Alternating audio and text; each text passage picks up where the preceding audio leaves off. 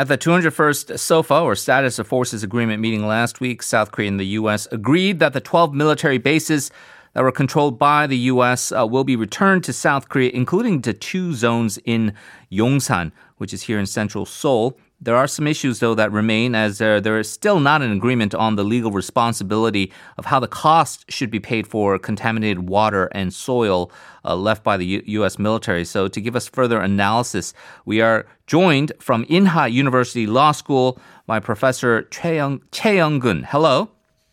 Hello. Professor Chae, thank you for joining us.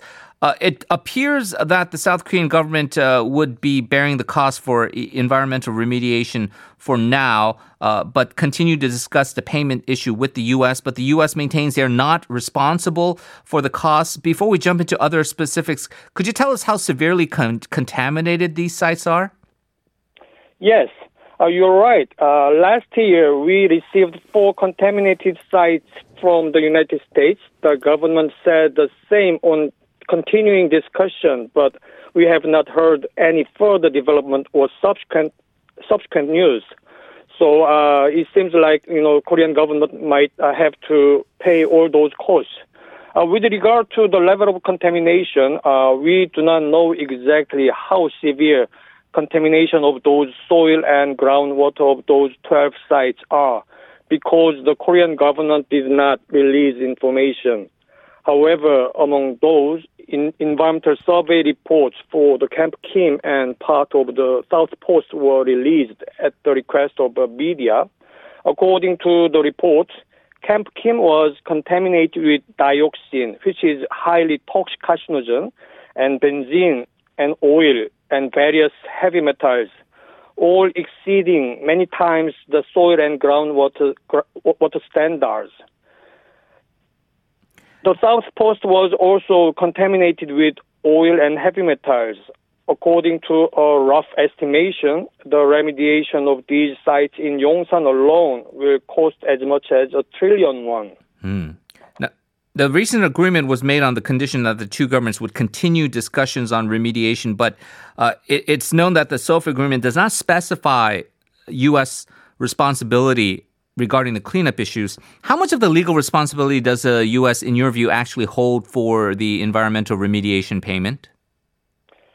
Actually, it is a highly contentious issue. It was 2004 when the 2 governments agreed that the United States would remedy the contaminated areas in accordance with the SOFA and other relevant agreements. The SOFA agreement was signed in 1966. Article 4 of the SOFA waives the U.S. the obligation to restore the base to the original condition upon return. As the price for this, the Korean government is not obliged to compensate for any improvement of the base returned. Based on this Article 4, the United States argued that it was not responsible for environmental remediation. However, in 2001, the 2 governments agreed a special memorandum under which the United States pledged to clean up contamination that poses a known, imminent, and substantial endangerment to human health. Actually, this is very well-known term of KIZE. The Korean government argued that environmental contamination was serious enough to meet this KIZE standard, so the United States should clean up. On the other hand, the United States argued that the contamination did not present such a threat to human health because U.S. military personnel had no health problems living there. What are the previous cases with other U.S. camps in various countries, like, let's say, Germany or in Japan, Okinawa? Actually, in Japan, the SOFA agreement is about the same as Korea's. However, in Japan, there is no environmental memorandum such as KIZE standard, and thus, Japanese government have those returned bases cleaned by its own budget. In Germany, however, situation is different. Germany signed the 1993 NATO SOFA German Supplemental Agreement. Under this document, Germany bears the responsibility for compensation for the residual value remaining, and instead, the United States military bears the cost of environmental restoration according to the German standards. For instance, in the Rhine mine base relocation agreement in 1999, the United States agreed to return an Air Force base to the Germany. Germany and the U.S. agreed to share the responsibility for environmental damage confirmed within 3 years after the base was returned.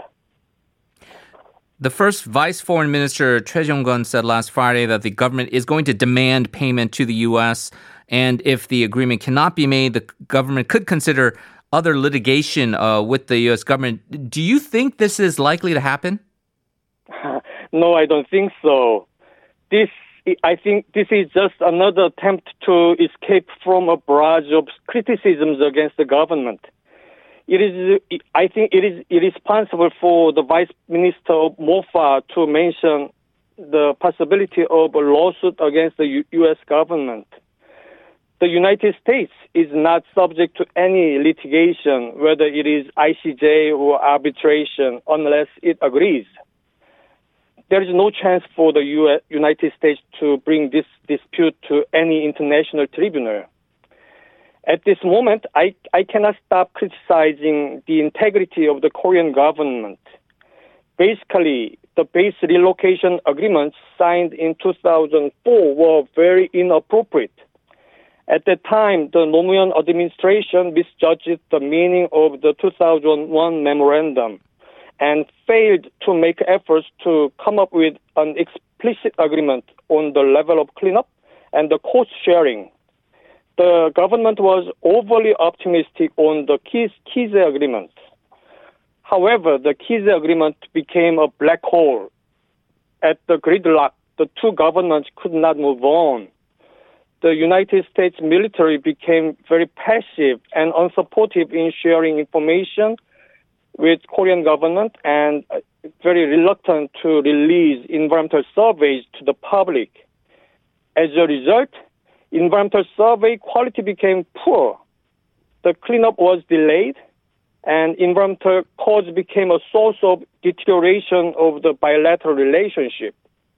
Since 2007, the Korean government has repeated this vicious circle without any improvement in the environmental consultation. The Korean government's handling of this matter shows the incompetence of the government and the lack of prudence. We're going to have to leave it there out of time, but Professor Chae, thank you for joining us and offering us your analysis. My pleasure. That was Professor Chae Young-Geun from Inha University Law School. We're moving on to part 4 of the program. Radio Salon is up next. We're going to be talking about COVID-19, whether we should move to a stage 3 or also some other mitigating factors as to what we can do to help the situation out. Stay tuned for all that right after our final check of traffic and weather.